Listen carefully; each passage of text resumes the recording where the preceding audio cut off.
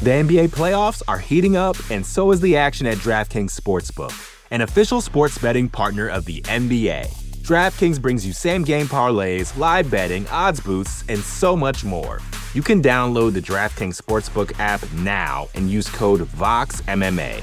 That's code VOXMMA for new customers to get $150 in bonus bets when you bet just $5. Only on DraftKings. The crown is yours.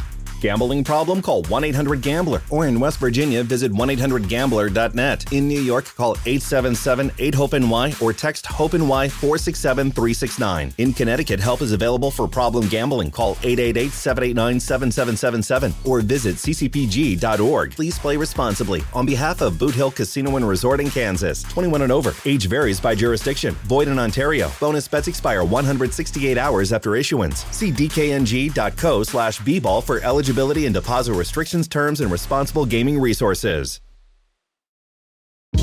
Hey, this is Scott Galloway, author, professor, entrepreneur, and most importantly, host of the Prop G podcast. We got a special series running on right now called The Future of Work, where I answer all your questions on, surprise, the future of work.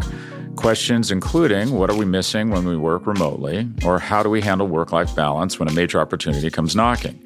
From the provocative to the technical, we're offering insights you won't want to miss. So tune in to The Future of Work, a Prop G Pod special sponsored by Canva. You can find it on the Prop G Pod wherever you get your podcasts.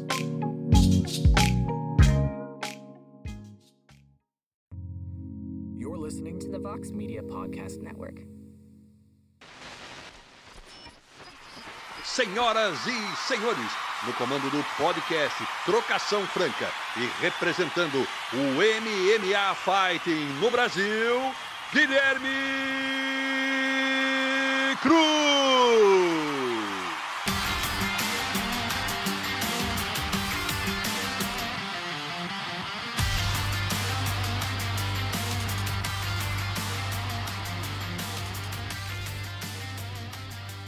Alô, alô, amigo fã de luta, bem-vindo ao 52º episódio do podcast Trocação Franca, a sua casa sobre MMA nessa imensa podosfera.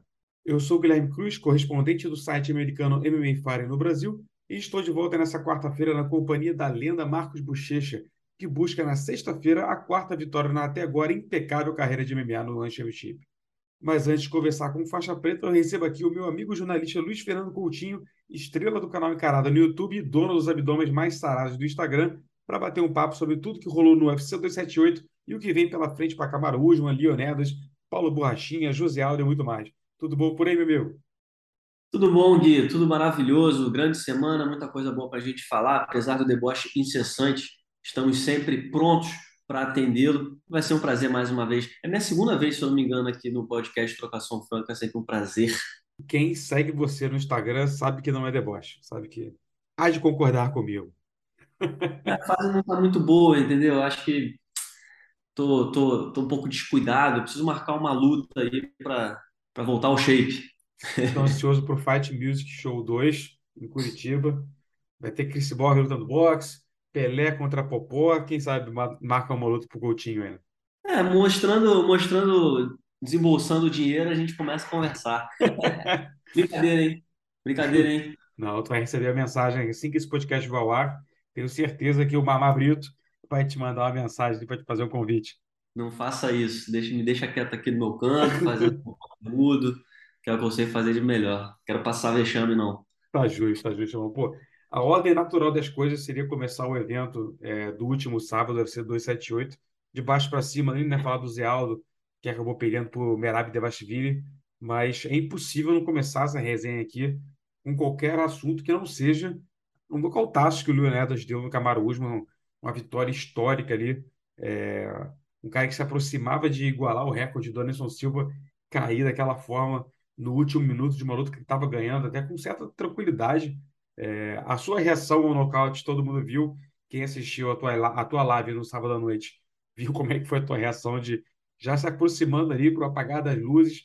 Mais uma vitória do Kamaru Usman, até que entra aquele chute na cara, mas agora que a poeira já baixou, alguns dias se passaram, o que você achou daquele tiro que o Usman levou na cara e acabou sendo destronado dos meio médios no UFC como campeão? Cara, foi muito louco, né? Mais uma vez a gente vê o quanto o MMA é um esporte encantador por conta da imprevisibilidade. É incrível a quantidade de resultados, até recente, né? O próprio Hiri Prohaska contra o Glover Teixeira também no finalzinho conseguiu a virada. E essa do Leon Edwards contra o Kamaru Usman foi algo absolutamente histórico, completamente inimaginável para quem estava assistindo a luta, o decorrer do combate. Eu, inclusive, na live de React, assistindo, estava até brincando com a galera, né? Se eu não me engano, a última frase que eu falei antes do nocaute foi: vamos lá, galera, falta só um minuto, porque a gente já estava lutando contra o sono ali, então faltava só um minuto para aquele tormento acabar, né? Porque a luta estava num ritmo muito sonolento, Camaro fazendo aquele jogo de amarrar, o Leon Edwards não apresentava nenhum tipo de reação, né? E simplesmente entra aquele chute do nada. Não vou, do nada é uma forma de falar, né? Não estou aqui desmerecendo. É claro que o Leon Edwards, de alguma forma, ele chegou naquele golpe, teve a influência da equipe. Ele também estava aplicando alguns chutes baixos. A gente sabe que muitas vezes lutadores usam chutes baixos exatamente para confundir a defesa do rival. Então, um pouco antes, ele usou chute baixo até aplicar o chute alto. Isso pode ter funcionado também contra o Kamaru Usman, mas foi algo absolutamente inacreditável, né? Quando aconteceu, eu fiquei assim, caralho. E é muito legal, né, Gui? Pô, quando a gente vê luta, especialmente esses lutadores como o Kamaru Usman, eu às vezes gosto de pensar isso. Tipo assim, tu olha pro cara e tu fica assim, cara, eu não consigo ver esse maluco nocauteado. Não consigo ver, tipo, um Charles do Bronx finalizado. Não consigo ver o Kamaru nocauteado. E quando acontece, né, porque o MMA nos proporciona isso, a gente fica assim, caralho, porra, era possível. E isso desenha a história do Leon Edwards, né, de ter acreditado do corner dele, dos vídeos virais, tipo, incentivando ele. Então, cara, é muito foda, é triste pro Kamaru, né, se aproximava do recorde do Anderson, o que mostra o quanto é valioso também os números que o Anderson conseguiu alcançar no tempo dele, mas é muito legal também ver um cara como o Leon Edwards, ninguém acreditava nele, acho que só a equipe, a família dele acreditavam nele. E, mentira, né? Porque teve um pouquinho antes da luta, teve uma galera que já começou a duvidar do Usman, mas por outros motivos que a gente pode falar depois. Mas foi muito foda ver um cara como o Leon, que tem uma história que muita gente até comparou com o Charles, né? Conquistando o cinturão dos meio médios e alcançando o topo do esporte. Um pequeno parênteses, como você falou, né, cara? Como mostra como o Anderson era genial quando campeão, que ele conseguiu essa marca de vitórias seguidas sendo campeão, né? Porque só a primeira luta dele que não foi como campeão. Já a segunda já era disputando o cinturão e ele conseguiu essa marca histórica, subindo de categoria e tal. Claro que o Kamaru já tem todo o seu mérito, mas o Anderson fez tudo isso como campeão, sendo o cara a ser batido da categoria, né? Mas agora fica a minha dúvida, né, cara. É, o que aconteceu no sábado? Coloca o Lionel para você como um favorito para essa provável trilogia, porque pô, ele ganhou, nocauteou e tal, mas os 24 minutos anteriores pesam muito mais, né? Eu não vejo o Lionel como favorito para a terceira luta, porque a luta ela não se resume só a um momento, né? Pô, foi um nocautaço, todo o mérito dele, um golpe que ele treinava e tal, mas como você falou, mas os minutos anteriores nos mostraram que o Kamaru Usman é um lutador superior, né? Não, sem dúvida, é um cara muito mais completo. É claro, o Leon Edwards, a gente, quando for para a trilogia, a gente não vai pensar só, não, a chance do Leon Edwards é acertar aquele chute. Não, ele quase finalizou o Kamaru no primeiro round, a gente tem que lembrar também. Ele é muito mais do que isso, né? Pode ser uma luta diferente. Mas a gente tem que analisar o todo, né? Se a gente parar para pensar, o Kamaru dominou a maior parte da luta e no descuido o chute entrou. Tira o mérito do Leon Edwards? Óbvio que não. Ele pode tirar outro chute da cartola, pode finalizar, pode nocautear com a mão, fazer qualquer outra coisa. Mas o que o Kamaru fez foi muito mais, como é que eu posso dizer? Foi mais expressivo no sentido de que, pô, na hora de tu apostar, uma luta de 25 minutos e tudo mais, é muito mais fácil tu acreditar que o cara vai consertar esse pequeno erro, essa pequena falha que deixou esse chute entrar e performar da forma que foi, do que acreditar que o Leon Edwards vai ter um bom momento mais uma vez, aproveitando o descuido do Camaro. Então eu acho que ele vai ser o favorito. Na trilogia, sim, eu acho que o Camaro, por tudo que fez, pelo domínio dele, pelo que apresentou principalmente na luta, eu acho que para a trilogia ele é o favorito. Mas eu acho que a grande questão para essa trilogia é qual o Camaro que vai aparecer, né? Porque, assim como o Khabib falou, muitos lutadores depois de um nocaute desses, ou até depois de uma derrota dessa, né? Não precisa ser nenhum nocaute. Pô, a gente tem exemplos aí, Renan Barão, Anthony Pettis, Júnior Cigano, que depois perderam o cinturão, foram caras diferentes. Então, eu acho que se o Kamaru voltar ao mesmo lutador de sempre, eu acho que ele recupera o título. Mas é difícil imaginar, né? Às vezes mexe, a gente já viu muitos desses casos, né, Gui? Com certeza, com certeza. E eu acho que o maior perdedor que não estava dentro do octógono naquela noite foi o Hamzat Chimaev, né? Porque já estava contando ali com o Tara Shot já ao alcance das mãos, porque vai enfrentar o Nate Diaz e o Dana White já falou, se ele ganhar, ele disputa o cinturão. Só que agora não vai ter mais, né? Porque agora você vai ter que fazer a trilogia, não tem como. A não ser que o Kamaru não vire e fale, não, cara, eu quero tirar um ano sabático aí para relaxar a cabeça e voltar. Aí o Chimaev enfrenta o Leonidas, caso passe, como diz a lógica, né, que ele vai passar pelo Nate Diaz, mas você acha que ele acabou se ferrando, né? Não tem como casar, não tem como o Chimaev ganhar do Nate Diaz e passar à frente do Usman se o Usman estiver liberado para lutar, né? Acho que não, mas é até uma questão interessante, né? O Usman, pô, tomar um nocaute desses, nesse momento da carreira, entendeu? Ele precisa de pressa. Ele pode, pô, fazer o filme dele lá, acho que ele vai fazer, ou já fez um filme lá em Hollywood, enfim, tá no momento da carreira dele, porra, tá bem financeiramente. Precisa ter pressa para voltar? Foi um nocaute muito sinistro. Então, de repente, se ele volta rápido demais, já no início da próxima temporada, de repente, o dano causado por essa pernada que ele tomou pode até prejudicar ele numa trilogia.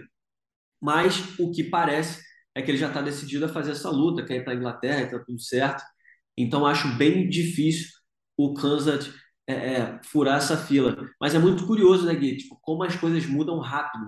Porque o Leon se tornando campeão, os dois nomes que a gente primeiro veio na cabeça foi o Jorge Masvidal e o Nate Diaz. São caras que não estavam nem na discussão. Né? O Jorge Masvidal, tudo bem, que ele veio de derrota, não faz sentido disputar, mas tem a história lá dos bastidores.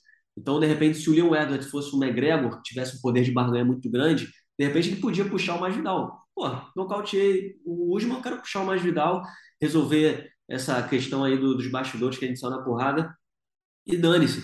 E o Nate Diaz é outro, que se passa por um milagre quase pelo Chimaev, é um cara que, porra, teve uma fração, teve um momento de Leon Edwards contra. Exatamente, ele quase fez o que o Leonardo fez no último agora, né? Só não foi tão competente, mas teve um momento Porque também ali. decidiu apontar pro cara ficar rindo em vez de continuar, né? Exatamente. Nate Diaz foi Nate Diaz. Então é curioso como o mundo das lutas gira rápido, né, cara? Tipo, como rivalidades sempre vão falar mais alto e acabam ditando o rumo das coisas. Mas de forma alguma, o que eu acho correto é o Camaro ter a chance pelo domínio dele, é o justo. E, pô, eu já tô imaginando a cena, né, cara? Se sair do papel o que o Leonidas pediu, o que o Dana White já deu uma ventilada ali, o Wembley Stadium, 100 mil pessoas num UFC. Eu não acho... Cara, esse é o tipo de coisa que eu só acredito vendo. Que nem o Dana White sempre fala de fazer um UFC no estado do Não dá. Cowboys, em Dallas, que é desse tamanho, é surreal também, é gigante, mas nunca faz porque nunca tem a grande luta que justifique e tudo mais, né? Se bem que o UFC teve essa oportunidade, teve lutas gigantescas que decidiu não colocar lá, igual tem tipo, a revanche do Nate Diaz com o Conor, foi uma luta gigante, mas acabou que não quiseram colocar lá, né? Se falta coragem de arriscar, né? Porque é o tipo de situação que, se não lotar, vai ficar feio, né? Ficar cheio de buraco no estádio, porque, pô, é uma parada muito grande, né? O UFC até hoje não conseguiu chegar perto de um público como esse, né? Aqui no Brasil, em Curitiba, botou quase 50 mil para o UFC, acho que foi um 98, né? Do Isso. Verdun com o Miocic e tal. Pô, beleza, mas lá nos Estados Unidos, tu consegue? Entendeu? Aqui é Brasil, pô, Curitiba, botou Cyborg no card, ia ter Anderson Silva, tava com um card com um apelo muito forte. Mas fico a dúvida se um Cowboy Stadium ou então o Wembley eles conseguiriam. Talvez com o Leonidas, vamos ver como é que vai ser a recepção dele lá na Inglaterra, ser visto como campeão, e os outros nomes fortes que tem o país no momento, né? A região no momento, né? O Perry Pimblett, a Molly McCann, tem muita gente lá na Europa. O Hansa Chimaev mora na Suécia, né? Então tá tudo na região ali. O Gary continente é muito Steele, forte, né? Russos também e tal, né? Então dá para dar uma forçada e tentar vender um evento, se rolar, seria maravilhoso, né? Eu acho que o que eu fico curioso para ver é o trabalho que o UFC vai fazer, midiaticamente falando, em relação ao Leon Edwards. Que eu vi muita gente, cara, muita gente. É que pra gente que está aqui, talvez a gente não tenha essa visão, mas vi muita gente comparando a história do Leon Edwards com o Charles, com um cara que já está nessa há mó tempão, veio de baixo, não era nada. E aí ninguém acreditava, o cara conquistou o título e tudo mais. E eu fiquei muito curioso também, o UFC tem parceria com a BT Sports, né? Então, eles fizeram muitos vídeos, muitos trailers, countdown, é, é, promovendo essa chance do Leon Edwards, né? Vídeos até especiais. Então, eu acho que esse trabalho já até começou.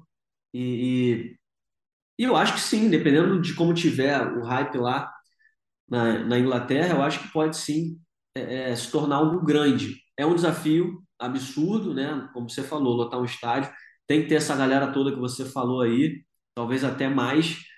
Mas eu honestamente acho difícil o UFC dar um tiro errado, entendeu? O Dana White, essa demora para fazer esse tipo de coisa, isso custa muito tempo exatamente por isso, porque, cara, o UFC não vai fazer, vamos ver o que que dá, vamos fazer de uma vez e vamos ver o que que dá. Não, o UFC não quer perder dinheiro, quer fazer bem feito. Então, eu acho que é uma oportunidade que ele tem tempo para trabalhar. E se rolar, eu acho que vai dar muito certo, sim. Eu me lembro que o evento de Curitiba foi um evento que deu prejuízo para o UFC, pelas conversas que eu escutei de funcionários do UFC e tal. Porque você pensa, olha o card. Tite Verdun, Anderson Silva, Chris Borg, pegou várias estrelas, colocou naquele evento, num ginásio para, 45 mil pessoas, um pay-per-view no Brasil, que historicamente já vende mal lá fora. Um evento que vai vender mal. Esse evento estava dando uma olhada aqui, vendeu menos de 220 mil pacotes pay-per-view, o que é um número muito baixo, Sim. especialmente para aquele momento que eu estava vivendo o UFC. É, e bilheteria no Brasil não é um dinheiro bom para o UFC, porque a conversão dólar para real tu vai cortar para 5. Você deu R$ 1 milhão em bilheteria. É 200 mil dólares, que não é nada. O UFC foi a Londres 2 vezes esse ano. O primeiro evento do ano deu 5 milhões de dólares de bilheteria. Então, fazer eventos desse tamanho aqui no Brasil tem um prejuízo, né? Mas lá na Inglaterra e no estado de Cowboys, não. Se tudo der certo, os caras lotarem, é muito dinheiro no bolso do careca da galera lá, né? Não, muita grana, cara. O UFC tá vendo, tudo editado por isso, entendeu? O UFC vai voltar ao Brasil, mas não vai voltar do jeito que era. Eu até fiquei curioso, né? Fiquei satisfeito, na verdade, de ver que na coletiva de imprensa do UFC 278, pós-evento, o Dana White disse que vem ao Brasil. Então, isso de alguma forma também é um prestígio para o evento. A gente não sabe quem vai ter ainda, mas então, de repente, é uma forma do UFC começar a investir mais. A gente sabe que tem a mudança toda do canal Combate saindo, entrando da Band, tem o Fight Pass. Então, é um trabalho que o UFC vai fazer de retomar o território, atrair novos investidores e fazer o dinheiro rodar, que é isso que faz o UFC tomar as decisões, não tem jeito. Com certeza. E esse evento de janeiro, eu imagino, diria que é muito provável que a gente conte com o Zé Aldo, né? Que no último sábado perdeu pro Merab na decisão dos juízes, praticamente deu adeus às chances dele de disputar o cinturão, né? Não vai rolar mais, porque aí a gente imaginava, pô, o Zé Aldo no Rio seria difícil, porque, pô, se ele ganhar, ele vai disputar o cinturão, e o Aljamain Sterling e o TJ lutam exatamente 3 meses antes, não vai rolar. Mas agora que o Aldo perdeu, não tem como mais disputar o cinturão, acho que é natural de se imaginar que teremos Aldo no UFC Rio, né? Cara, eu imagino que sim. É o que faz sentido. É claro que no calor da emoção, o Aldo pode ter sentido que pô, foi a última luta dele. Teve o lance lá que ele falou com o Merab, que era a luta de despedida dele, mas aí tem o calor da emoção, tem a barreira linguística, de repente ele não quis dizer exatamente isso. Enfim, e se quis dizer, estava dizendo ali no calor da emoção, vai pensar melhor depois. Porque, cara, não faz sentido. O Aldo merece, o Aldo é o rei do Rio. O Aldo faz parte da história dos eventos do UFC no Brasil, liderou vários cards. Então, é importante para o Aldo, é importante para o público e é importante para o UFC ter o Aldo nesse UFC de janeiro. Porque dependendo de quem for o líder, de quem for o main event, o Aldo é um cara que atrai o público. Entendeu? Então, o desenho para mim é esse. O Aldo é um cara que atrai sim o público. Pô, mas tá em baixa, o público não leva mais fé no Aldo. Não interessa, bicho. Se você é fã de MMA, você vai querer assistir a última luta do José Aldo Se dentro de você casa. vende com esse mote, né, pô, é a aposentadoria do Aldo, é a luta de despedida. Não é tipo assim, o Aldo dando a volta por cima, vai recomeçar a caminhada. Não, é a última chance do cara. E você vai comprar porque tu vai querer ver a última luta do Zé Aldo ao vivo, né? Lógico, é o adeus do Rei do Rio no Rio de Janeiro, porra. Não tem como ser mais claro, mais atraente do que isso. Ah, pô, mas o Aldo não é o mesmo, não tem chance de cinturão. Bicho, não interessa. É como foi a despedida do Minotauro. É, até esqueci contra quem que O foi. Stefan Mesmo Struve. Stefan Struve, isso. Era uma luta que, pô, ninguém botava muita fé, mas, bicho, era o Minotauro se despedindo no Rio de Janeiro.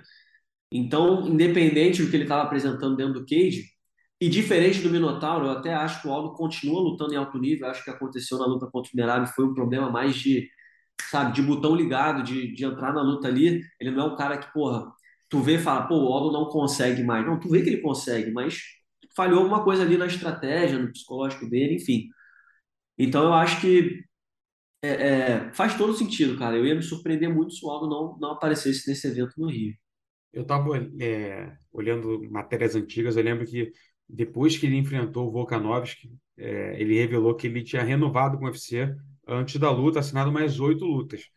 A luta contra o Merab foi a sétima, desde o Volkanovski. Então, se ele não renovou do meio do caminho, que eu acho que não tenha renovado, só tem mais uma no contrato, então faz total sentido que seja essa despedida dele aqui no Brasil, né? Mas quando você falou da luta de sábado contra o Merab, você acha que faltou aquele Dedé Pistola, aquele Dedé que a gente viu no corner da Catherine Vieira, tipo, dando porra, quase batendo nessa corda, porra, vamos pra luta, quer ganhar, não sei o quê. Você acha que faltou esse tipo de Dedé para dar uma sacudida no Aldo? Especialmente porque o Dedé virou para ele depois do segundo round e disse que achava que ele tinha ganho. Então, às vezes isso fez com que o Aldo entrasse mais para cozinhar ali, sem muita ação para vencer a luta. Cara, eu acho que um pouco sim. Eu acho que não dá para botar tudo na conta do Dedé, mas eu acho que um pouco sim. Assim como diversas vezes, aliás, 95% das vezes a gente sempre elogia o Dedé por isso, eu acho que cabe também a gente dizer que sentiu falta desse tipo de postura do Dedé. Agora, é aquilo também, o Aldo já é um cara muito experiente, o Aldo sabe o que está acontecendo na luta, ele sabe o que tem que fazer. Óbvio que ele precisa do corner dele para ter uma visão de fora, para guiá-lo durante o confronto. Mas não é como se ele não conhecesse o esporte que ele pratica já há anos. Ele sabia o que estava acontecendo. Eu acho que o que aconteceu ali foi o Merab também fazendo um jogo muito amarrado, que o Aldo não estava conseguindo a distância, não estava conseguindo soltar. Eu senti o Aldo muito tranquilo no início da luta, mas eu acho que faltou isso exatamente, esse senso de urgência. Né? Eu não sei se o Dedé realmente entendeu que o Aldo estava indo bem, ou se simplesmente a gente não sabe também, né? Vai que o Aldo estava com uma lesão, pô, se o Aldo está com a perna machucada, ele não pode pedir para o Aldo chutar, só para fazer cena para televisão, para mostrar que ele está ali é, é, influenciando o cara a melhorar e tal. É difícil dizer, mas sim, eu acho que todo mundo sentiu falta do Dedé pistola, né? Como você falou, no corner, porque normalmente é esse o Dedé que a gente vê. E não foi o Dedé que a gente viu quando o Aldo mais precisava, né? Nessa luta contra o Merab. Mas é difícil dizer, Gui, é difícil botar tudo na conta. Mas é infeliz Especialmente de antes qualquer do Aldo forma. se pronunciar, né? O Aldo não falou nada até agora, não tem uma entrevista. A gente não sabe se ele vai se aposentar, como o Merab pontuou aí, ou se vai querer fazer uma outra despedida, o que deu errado na luta, o que deu certo, qual era o plano. Tem que esperar o Aldo se pronunciar para a gente saber exatamente como ele reagiu à luta, né? Que acabou perdendo. Realmente, tenho certeza que está muito puto, porque que sabia que se vencesse ia disputar o cinturão, então para ele foi um choque muito grande, né? E era uma luta bem vencível, né? Não era, porra, não era aquele maluco, caralho. Tipo, foi a luta contra o Peter Yan. A gente estava até lá em Abu Dhabi, assistiu de perto. Que, tipo assim, o Aldo, porra, fez tudo que ele podia, bicho. Simplesmente não deu pra ele. O Peter Yan tava no nível acima. Não foi como aquela luta. Foi uma luta que a gente via que o Aldo podia mais, só que não estava conseguindo desenvolver. Enfim, até um pouco parecido com a situação do Borrachinha que a gente vai falar em seguida, mas, enfim, frustrante, né? Não só para o Aldo, para os fãs, para nós jornalistas que queremos acompanhar e cobrir as histórias mais ricas do MMA, porque agora o Merab, porra, tem essa situação com o Aljamain Sterling, que é companheiro de treinos, não vão se enfrentar, não quer disputar o cinturão. Então, tipo assim, pô, legal, tu ganhou, pô, tu tirou o Aldo da reta, bicho, que é uma história muito mais rica do que a tua e pra quê, entendeu? Mas, enfim, faz Fudeu parte todo também. mundo, pô. É, pô, faz parte também. Acho que quem gostou foi o Marlon Vera, né? É, o Marlon É, são menos dois na corrida ali. exatamente, exatamente. Especialmente o Aldo, que tinha ganho dele já, né? Considerando, imaginando que o Aldo, de fato, lute no Rio de Janeiro, se aposente aqui no dia 22 de 23 de janeiro, O 21. 21 de janeiro. É, em quem que você colocaria para enfrentar o Aldo aqui no Rio? Voltamos àquela história. Eu gostaria muito de ver o Aldo contra o Dominique Cruz. Ah, o Dominique Cruz perdeu, foi nocauteado pelo Marlon. Pô, mas é uma luta histórica, entendeu?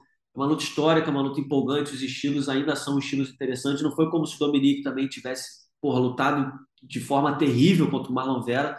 Foi simplesmente um claro sinal de nível diferente nesse momento da carreira. Eu acho que seria uma luta histórica, emblemática para o público brasileiro, atrairia o público. O Dominique Cruz também é muito adorado por aqui, pelo estilo, pelo que ele representa também. Então eu gostaria muito de ver, cara. E é uma luta, porra, absolutamente vencível. Pô, o Aldo poderia sair por cima, encerrando sua carreira. Para o Dominique também seria interessante. Pô, imagina, o cara vem até o Brasil, vence o José Aldo dentro de casa, então daria uma moral para ele se ele ainda quiser correndo atrás do cinturão. É a luta que eu faria, cara, sinceramente. Não, não me passa nenhum outro nome na cabeça agora que seria tão interessante para mim quanto Aldo versus Cruz no Rio. Essa é exatamente a outra que eu ia falar. Eu tinha até pensado no Henry Cejudo, que tá querendo voltar aí, tá desafiando todo mundo, quer É enfrentar todo mundo difícil, em né? todos os pesos, não sossega. Você, beleza, pô, mas enfrenta o Aldo, que era a luta que ia acontecer no UFC São Paulo, que acabou sendo cancelado por causa da pandemia, e aí todas as trocas gerou Aldo e Peter Yan, mas a chance do Cejudo fazer um jogo parecido com o Merab e amarrar o Aldo, porra, não precisa, né? Vamos botar um cara que vai trocar porrada com ele, bota o Dominique. Não, e cara, o Cerrudo hoje em dia ele parece aquele cara, sabe aquele cara dos filmes, aquele militar aposentado que tá lá de férias, que espera o telefone toca, ah, irmão, tem uma missão para você, tem que ser você, você precisa vir para cá, não sei o que lá. Parece que ele fica eternamente esperando esse chamado do Dana White, é claro, com uma quantia muito boa sendo oferecida, e não vai acontecer, bicho. Porra, o Dana White, o quanto o UFC precisa do R. Cerrudo, o quanto o Dana White precisa do R. Cerrudo em atividade? É um lutadoraço, campeão duplo, fez história, mas, pô, bicho, não vai. Quanto mais tempo leva, mais menos eu acredito que ele vai voltar. Mas sim, seria uma luta muito boa de se ver, o público gostaria. Ele tem uma relação legal com o Brasil também, né? Verdade. Acabou que ele perdeu o bonde da história, né? Ele se aposentou da maneira errada, já se aposentou 2 minutos depois falando, mas se me pagarem direito eu volto. Você, pô, bicho, sério? Tu já tá nesse discurso? Pô, aí é foda, né? Não sabe nem fingir, não, é complicado. E podia ser de outra forma, né? É um cara também que tem uma história muito, muito rica, muito interessante, campeão olímpico.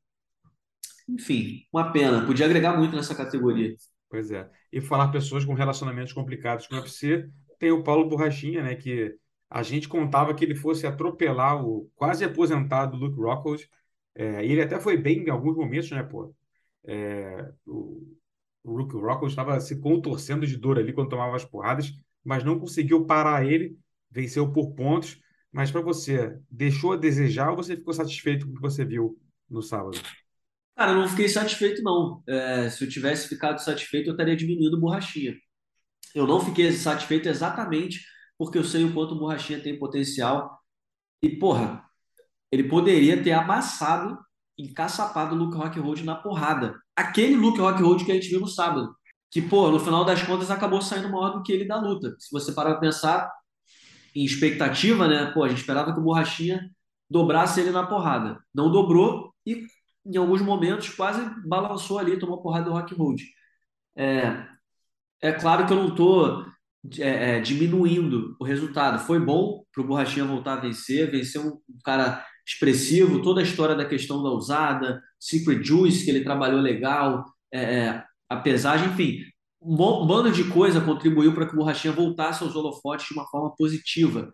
Né? O Dana White falou bem dele, pediu desculpas para ele por conta da questão da usada. Então, eu acho que o saldo é positivo, sim, para o Borrachinha. Eu só estou dizendo aqui que poderia ser muito melhor, porque, pô, claramente ele tinha condição de pô, matar o Rock Hold na porrada e por algum motivo ele não o fez. Claro, tem a questão da pressão, tá mudando de agenciamento, era um evento grande.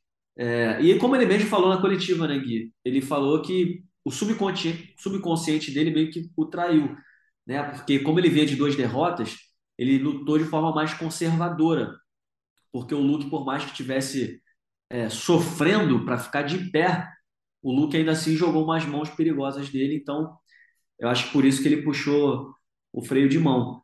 Então, no final das contas, ele venceu, foi bom, mas não ficou tão grande quanto ele merecia. E o Rock Hold, logo o Rock Hold saiu como um guerreiro, um deus grego, um batalhador da história do esporte, porque desde o primeiro round se aguentou de pé com uma determinação admirável. Eu honestamente, eu esperava que ele fosse sentir falta de ritmo, mas o que a gente viu foi um negócio Pô, absurdo. Como é que tu enxergou isso? Mas, tipo assim, caralho, o cara, fez cara feia quando tomou um é. soco, tipo assim, caralho, que merda, não Assim, aguento mais puta, o que que isso. eu tô fazendo aqui, mano?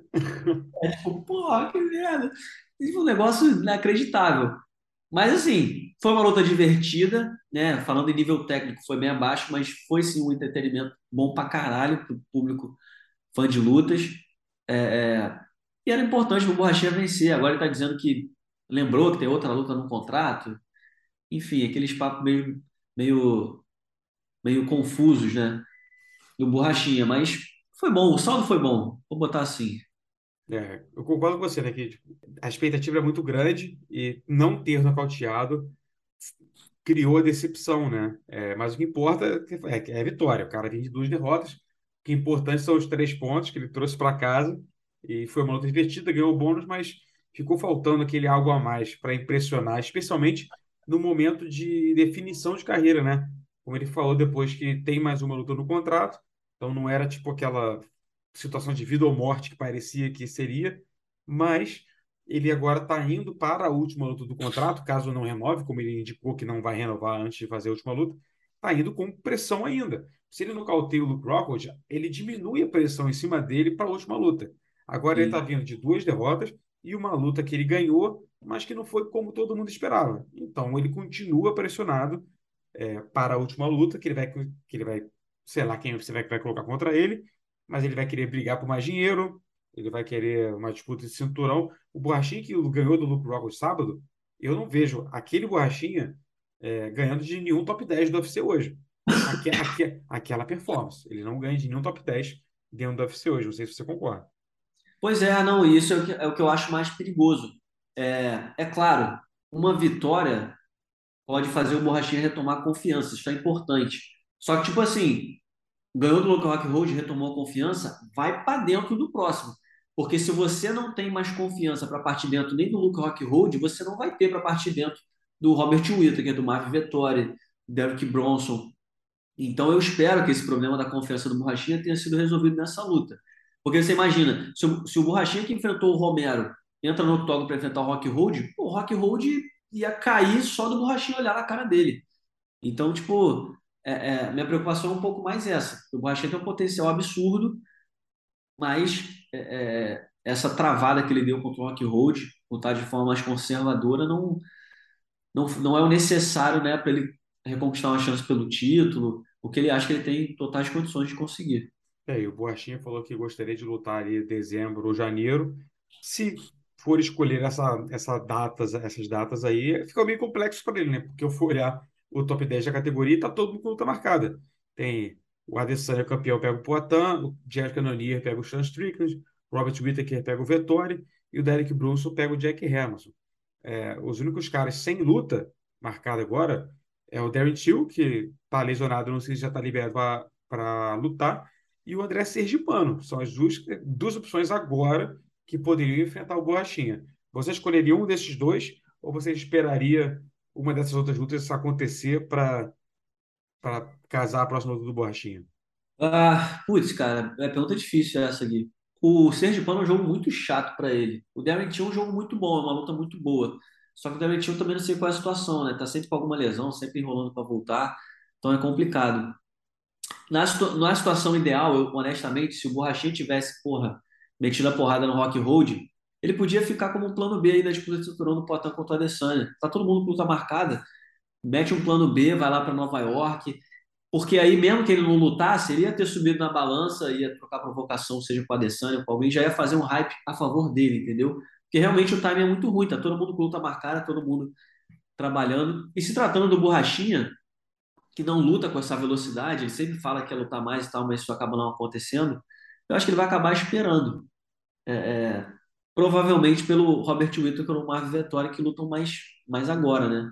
Mas, enfim, não sei, cara. Eu escolheria o Darren Till. Se ele fosse escolher hoje, acho que o Darren Till faria mais sentido para ele. Eu acho que depende muito das conversas que o Borrachinha vai ter com o UFC, né? E de renegociação, de renovação. Se ele dá a ideia para o UFC de que ele não vai renovar, o UFC bota ele contra o Sergipano, por exemplo. E, Dá uma luta para ele que não é uma luta favorável. Claro que o Borrachinha pode vencer, mas é outro cara que está em ascensão, e usa o Borrachinha como escada para o Sergipano se aproximar ainda mais de uma disputa de cinturão. Se o Borrachinha dá a entender que pode renovar, beleza, aí você dá uma luta mais favorável para ele, um Darren Till, que é um cara que vai trocar porrada e pode ser nocauteado. Então, acho que tudo depende das cenas dos próximos capítulos, o que vai ser essa negociação, essa conversa da nova empresária do Borrachinha, a Tamara, namorada dele, com os donomates, com os matchmakers, para ver o que vai acontecer. Temos que agora só esperar para ver nos próximos meses os frutos dessa negociação, dessa vitória do Borrachinha, o que isso muda. Mas por agora, meu, eu quero só te agradecer demais pela sua companhia aqui, presença mais uma vez no podcast, sempre nos brindando com muito conhecimento e beleza. É isso. Muito obrigado, Gui. É sempre um prazer participar aqui do podcast Trocação Franca. Sou fã. A galera que acompanha a nossa resenha do Encarada lá no canal está sempre acompanhando o podcast Trocação Franca em vídeo. Então já aproveita aqui que eu já trabalho com o vídeo para reivindicar, né, para me fazer um porta-voz da galera da internet, que nós queremos o podcast Trocação Franca em vídeo. Nós precisamos disso, nós precisamos ver sua cara e a cara dos entrevistados no podcast Trocação Franca. Dito isso, muito obrigado pelo convite, é sempre um prazer, meu rei. Você é fera demais, já arrebenta tudo que faz. Então, dividir o podcast Trocação Franca com lendas, com nomes gigantes do mundo das lutas é um prazer. Que coisa linda. Eu vou pegar essa sugestão de podcast em vídeo também, vou enviar ao meu chefe. Provavelmente será ignorado, mas eu mandarei assim mesmo. Obrigado demais, meu amigo. Agora, chamar a entrevista com o Marcos Bochecha, que começa já depois do rápido intervalo comercial. The NBA playoffs are heating up, and so is the action at DraftKings Sportsbook, an official sports betting partner of the NBA. DraftKings brings you same-game parlays, live betting, odds boosts, and so much more. Don't miss out as the NBA postseason winds down. And new customers to DraftKings can bet $5 to get $150 in bonus bets instantly. You can download the DraftKings Sportsbook app now and use code VOXMMA. That's code VOXMMA for new customers to get $150 in bonus bets when you bet just $5. Only on DraftKings. The crown is yours. Gambling problem? Call 1-800-GAMBLER. Or in West Virginia, visit 1-800-GAMBLER.net. In New York, call 877-8-HOPE-NY or text HOPE-NY 467-369. In Connecticut, help is available for problem gambling. Call 888-789-7777 or visit ccpg.org. Please play responsibly. On behalf of Boot Hill Casino and Resort in Kansas, 21 and over. Age varies by jurisdiction. Void in Ontario. Bonus bets expire 168 hours after issuance. See dkng.co/bball for eligibility and deposit restrictions, terms, and responsible gaming resources. Hey, this is Scott Galloway, author, professor, entrepreneur, and most importantly, host of the Prop G podcast. We got a special series running on right now called The Future of Work, where I answer all your questions on, surprise, the future of work. Questions including, what are we missing when we work remotely? Or how do we handle work-life balance when a major opportunity comes knocking? From the provocative to the technical, we're offering insights you won't want to miss. So tune in to The Future of Work, a Prop G Pod special sponsored by Canva. You can find it on the Prop G Pod wherever you get your podcasts.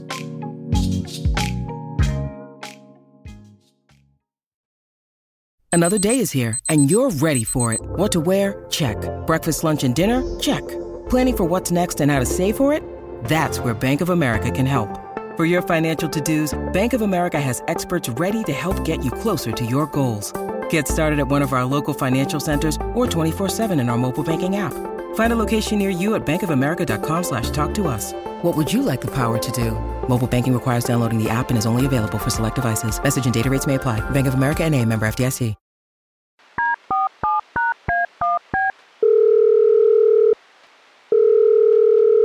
Do outro lado da linha agora a gente tem Marcos Bochecha, mega campeão do Jiu-Jitsu, que está embarcando agora para mais um desafio no MMA, sua quarta luta depois de finalizar três aí. Finalizar não, né? Porque a última você nocauteou, descendo a porrada ali no chão.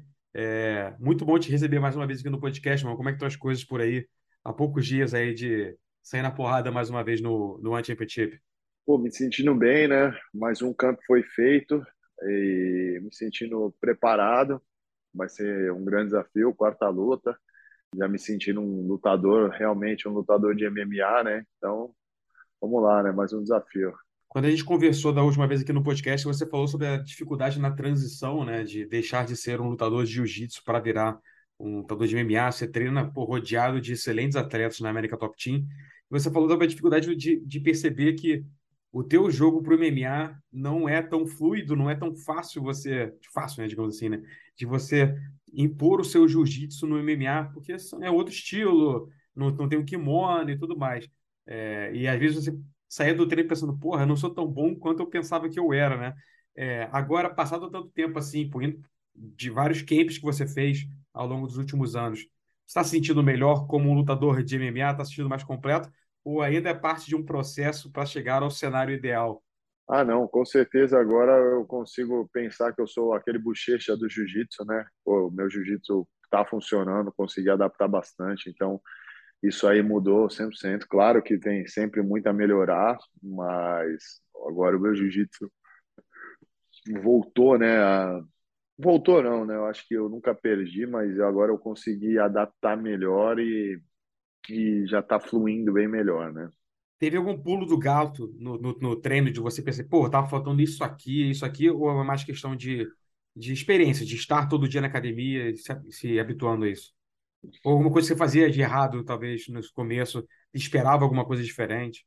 Ah, eu acho que a percepção, né, mudou realmente é muito fácil falar, pô, mas no chão ali, pô, isso aqui toma um soco, é fácil falar, mas ali na hora é difícil perceber, né? Então, pô, tive uma sorte também de estar rodeado, como você falou, de caras que são, pô, gigantes no MMA, né? E todo mundo sempre tem um detalhe ali. Claro que o Leozinho, apesar dele não ter lutado no MMA, que é o meu mestre, ele, pô, me mostrou muito detalhe ali que ajudou muito.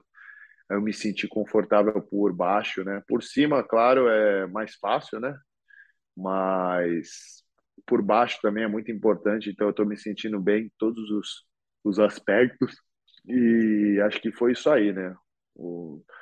A convivência ali, o dia a dia na academia, mais esses toques aí, todo mundo sempre tem alguma coisa boa para ensinar, para falar, que eu acabo adicionando ali no jogo e me sentindo melhor a cada dia. E, pô, agora tá, talvez, por ser o maior desafio, né? Se você acha que é a tua luta mais complicada, o Kirill Grishenko, nessa sexta-feira no One, que é um cara que acabou de vir de uma disputa esse cinturão interino, né? Acabou perdendo a primeira derrota dele no MMA, mas é um cara que tinha vários nocautes aí, a finalização na carreira e tal. Não é uma carreira muito longa também, né? Tinha poucas lutas, mas estava invicto, disputou o cinturão e perdeu. Pelo casamento de estilo, você acha que ele é a luta mais difícil para você? Ou você acha que, por exemplo, o Braddock que você enfrentou aqui, ele não tinha, pô, nem de perto do teu nível do chão, mas em pé, ele é um cara que tem muita experiência na trocação e tal. Você acha que alguma outra luta que você fez pelo casamento de estilos não era mais complicado do que essa? Eu acho que a verdade é a seguinte, né? A minha luta mais dura vai ser sempre a que eu ainda não lutei, né? Vai ser sempre a próxima. Então, no momento é essa, mas, pô, com certeza o Braddock, pô, uma das maiores lendas aí do kickbox, né? Eu tava, pô, na estreia ainda, então eu sabia que eu não podia fazer um erro que ia me custar a luta, né? Ia ser nocauteado. Depois teve o Kang, né? Que, pô, nocauteou todo mundo que ele lutou. E era um cara perigosíssimo. Tanto que depois da minha luta ele já nocauteou de novo. Pô, era um cara muito perigoso. Depois também teve o último, né? Que ele, pô, era um kickboxer e faixa preta de jiu-jitsu. Muita gente não fala isso, mas, pô, ele era um cara que tinha um nível de chão muito bom. conseguiu usar bem ali o lockdown, né? Porque muita gente falou só da minha do TKO, né? Que eu acabei acabando a luta com socos por cima, mas antes disso ali ele fez uma técnica muito boa ali, né? Usou o lockdown, conseguiu me parar, então foi um faixa preta legítimo que eu lutei. E agora vai ser um wrestler, né? Vai ser, acho que vamos dizer assim, o primeiro wrestler que eu tô lutando, mas pô, já lutei com faixa preta, já lutei com gente atletas de todas as áreas, né? Então, eu nada me assusta, né? Treino com o Steve Mocco, que pô, é um dos maiores nomes do wrestling, então eu me sinto muito bem ali, confiante também de trocar o wrestling se precisar, mas com certeza vai ser um grande desafio, né? Qual foi a sensação de terminar a luta na base da porrada? Pô, na verdade eu tava fazendo aquilo ali para abrir caminho, né? Para abrir caminho para finalização, só que eu consegui ajustar muito ali as pernas, o quadril. No momento que ele virou ali, eu consegui fazer uma adução muito boa e senti que ele não conseguia nem mais virar para um lado e nem para o outro. E comecei a bater. Eu vi que ele não, só estava se defendendo, mas realmente eu achei que ele ia acabar dando um jeito de virar e eu consegui atacar, né? Finalização, um braço, umas costas. Mas, pô, então quando o juiz parou ali, foi um alívio, né? Mas eu estava muito bem, estava muito calmo, então é, foi até me surpreendi, mas os socos eu também estava bem ali concentrado, né? Tava com uma base muito boa, então eles estavam pesados, né? Vamos dizer assim. Tava por cima ali pesando, batendo nele, e do nada o juiz parou. Ih, cacete, parou. Acabou. Eu tava só querendo abrir espaço para finalizar aqui, o cara já interrompeu. Mas pô, foi bom, né? Na verdade, eu acho que provou isso aí, né? Que eu não ia ficar batendo ali de qualquer jeito ali só para induzir o juiz a parar. Realmente eu estava concentrado no que eu estava fazendo, tanto que nem era ali. Claro, se o juiz meter a mão em você ali, você sabe que acabou, né? Mas eu não realmente não estava esperando o juiz a interrupção. Mas pô, foi um alívio, né? O primeiro TKO da carreira ali foi, eu acho que algo marcante, né? Você acha que pode vir o segundo nessa luta já, ou sempre o objetivo é terminar as lutas com a especialidade da casa, o jiu-jitsu? O objetivo é terminar a luta, eu aprendi isso. Não importa como, se eu conseguir uma posição boa ali, conseguir, né, usar o ground and pound, vou usar, mas eu acho que o jiu-jitsu é algo mais natural, né? Então, aquela luta ele acabou se fechando muito, então eu não queria ficar perdendo tempo ali tentando achar o espaço, que eu acho que isso que é o que muitas lutas, principalmente lutador de jiu-jitsu, né, às vezes força demais uma posição que ainda não está ali, né? E o soco, pô, ter no soco é uma vantagem muito grande que abre espaço, né? Então, mas claro, se eu ver o espaço, eu vou sempre querer usar uma finalização, que eu acho que é onde eu me desgasto menos e eu tenho mais o conhecimento, né, a especialidade. Pô, você ao longo da carreira do jiu-jitsu, no grappling, já fez várias lutas que não tinham, pô, não sei se chegou a fazer luta sem limite de tempo, mas tinham lutas que, pô, eram bastante longas, assim, e tal, no ADCC especialmente, né, lutas bastante longas. Então você estava acostumado a fazer lutas com duração maior do que os 5 minutos de cada round ali do MMA, mas por enquanto na tua Aham. carreira, as três você finalizou no primeiro round. Você sente, tem o desejo, a curiosidade pô, quem sabe como é que eu vou reagir se eu for para um segundo round, ou se eu for para um terceiro round no MMA, ou não tem essa, eu quero sair de lá o mais cedo possível para ir para casa comemorar a vitória, tem que ficar descobrindo, pô, será como é que vai ser ganhar por pontos, como é que vai ser no segundo round?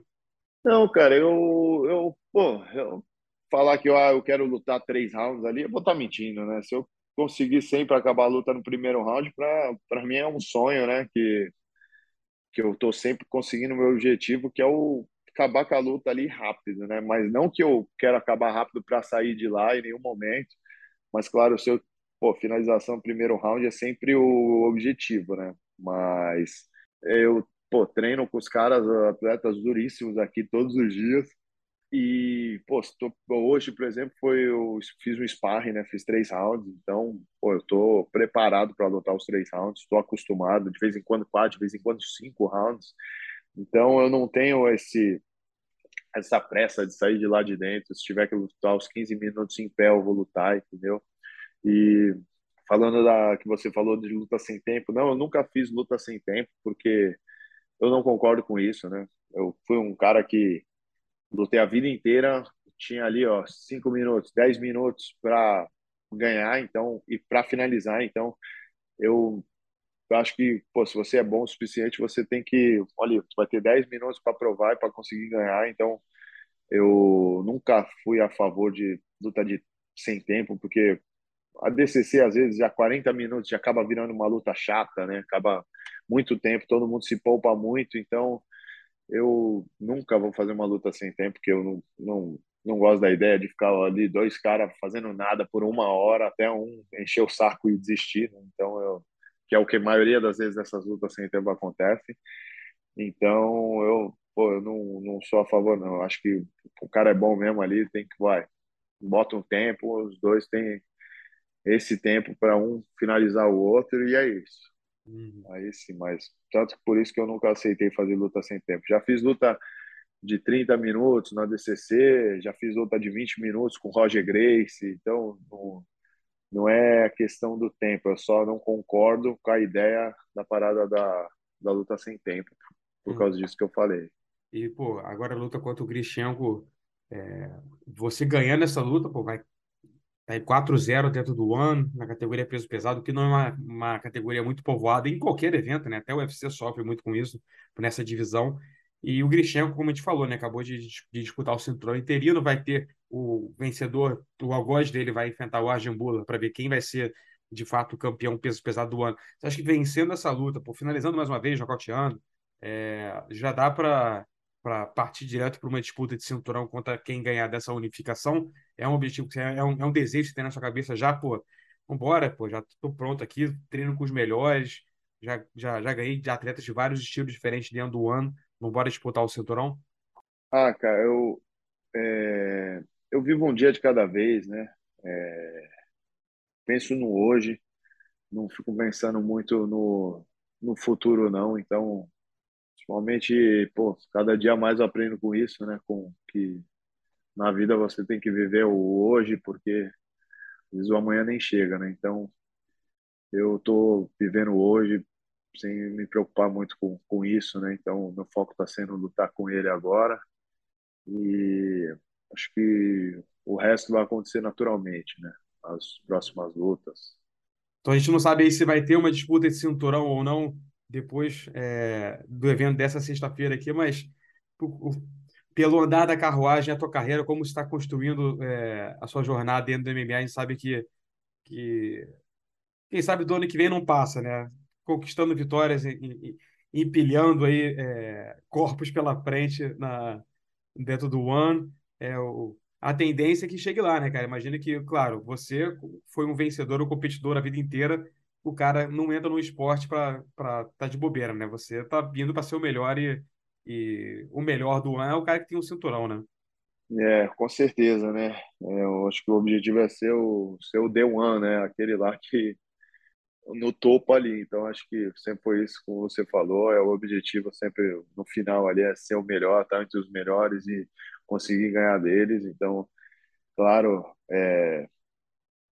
entrei 100% no MMA, me dedicando a minha vida a isso agora e no jiu-jitsu foi assim, no MMA não está sendo diferente e esse é o meu objetivo, né?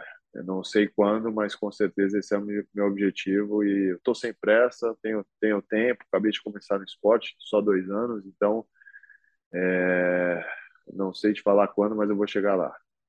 Maneiro, Bochecha. Boa sorte nesse próximo passo aí, sexta-feira, que vem a vitória contra o Grishenko. E ano que vem, quem sabe na próxima, na outra, mas boa sorte nos próximos passos, irmão. Valeu, Gui, pô, brigadão. A gente fica por aqui com a edição dessa semana do podcast, agradecendo demais ao Coutinho e ao Marcos Bochecha e, claro, ao amigo ouvinte pela companhia de sempre. O Trocação Franca vai ao ar toda quarta-feira no Spotify, iTunes, Google Podcast e nas principais plataformas onde você escuta seus programas favoritos. Não se esqueça de compartilhar esse link com seus amigos e fique ligado que na semana que vem tem muito mais. Fui! The NBA playoffs are heating up, and so is the action at DraftKings Sportsbook, an official sports betting partner of the NBA. DraftKings brings you same-game parlays, live betting, odds boosts, and so much more. You can download the DraftKings Sportsbook app now and use code VOXMMA. That's code VOXMMA for new customers to get $150 in bonus bets when you bet just $5. Only on DraftKings. The crown is yours. Gambling problem? Call 1-800-GAMBLER. Or in West Virginia, visit 1-800-GAMBLER.net. In New York, call 877-8-HOPE-NY or text HOPE-NY 467-369. In Connecticut, help is available for problem gambling. Call 888-789-7777 or visit ccpg.org. Please play responsibly. On behalf of Boot Hill Casino and Resort in Kansas, 21 and over. Age varies by jurisdiction. Void in Ontario. Bonus bets expire 168 hours after issuance. See dkng.co/bball for eligibility and deposit restrictions, terms, and responsible gaming resources. Hey, this is Scott Galloway, author, professor, entrepreneur, and most importantly, host of the Prop G podcast. We got a special series running on right now called The Future of Work, where I answer all your questions on, surprise, the future of work. Questions including, what are we missing when we work remotely? Or how do we handle work-life balance when a major opportunity comes knocking? From the provocative to the technical, we're offering insights you won't want to miss. So tune in to The Future of Work, a Prop G Pod special sponsored by Canva. You can find it on the Prop G Pod wherever you get your podcasts.